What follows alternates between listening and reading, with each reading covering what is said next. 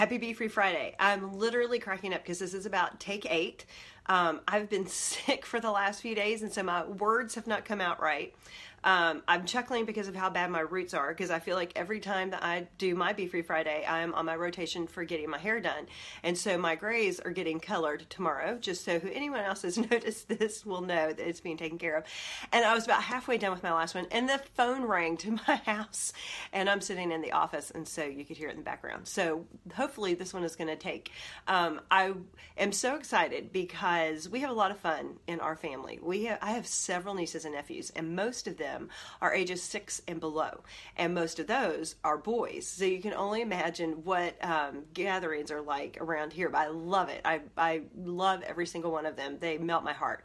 And so a few of them are really inquisitive right now in the time of their faith. They're asking a lot of questions, and some of them are really serious and some of them are not. One nephew who thinks a little more seriously, and so he's trying to wrap around his whole idea about this soul and his body stays here, and he's working around that, but he's a very serious-minded kid. Another one, he's a little younger, and he's about to be 5, and he is a thinker, but his questions are a little more comical, and so I wanted to share them as my sister-in-law did to us in an SOS the other night, asking for help on how to answer these questions. Okay, question number 1, will my teacher be in heaven? Okay, great question. Number 2, what color will my house be painted in heaven? Will mom and dad be with me in heaven? Those are great questions. And about 20 minutes after they had put him to bed and thought that he was asleep, he calls out to them kind of, like, hey, get up here. So they go upstairs, and he's got one more question for them. Will there be Disney World in heaven? So what 5-year-old does not want to know, will there be Disney World in heaven? And we were chuckling about this, and of course giving all of our little how we've done it with our kids. And I've got an almost 15 and 17-year-old, which that's why I have all this gray. And we've been through asking questions and answering questions, some crazy, some not. I've got one that's much more inquisitive than the other. And one of the things that I had said to my sister-in-law was, it's okay for him not to have all the answers to his questions, because that ultimately is what faith is. Faith is the evidence, or believing in the evidence of things not seen. We can't see everything, and we don't understand everything, and we can't wrap our brains around everything, and that's faith. And so it started me thinking for my Be Free Friday this week, just a time of encouragement to each of you. Like, aren't we that same way? Like, don't we ask all of these questions to God, and we want all of these answers, and when we don't get them, we are assuming that He's not hearing us. Some people wrestle with, does He really love me?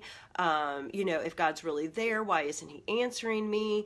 And I thought, so often we see ourselves in little kids and we don't even realize we're doing the exact same thing. We're asking God, hey, are you going to take care of me? And what's my life going to look like? And will you give me this job? And even heavenly questions we have, and we get hung up on our faith sometimes, or lack thereof, when we don't get the answers that we might be looking for.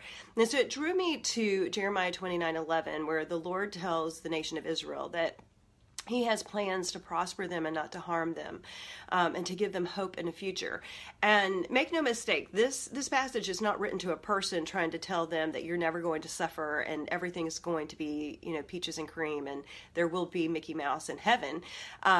But what he is saying to the nation at this time is, hey, they're in exile, and he's going to bring them out of exile. He's like, I've got a plan for you, and there's a hope and a future for you. And I feel like that is kind of our story now. Like, hey, listen, children of mine, you may not have all the answers, and I may not reveal everything to you. There may still be a mystery. But if you really believe in me, the beauty is that there is a hope and a future for you.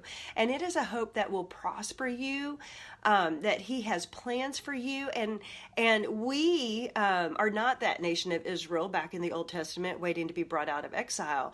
But we are His children waiting to be brought back to him in the second coming and to live with him forever in eternity.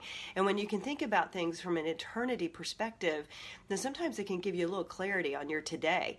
So my encouragement to you is to remember, when you don't have everything figured out and you don't feel like God's answering all of your questions, it's okay not to know everything, because that's the faith. But the great news is that he's told us that he has the plans to prosper us and to protect us, and a hope and a future. And we just have to claim that he's going to keep his promises to us. So hope that this encourages you today. And don't be afraid if you don't have all of your answers. Have a great day.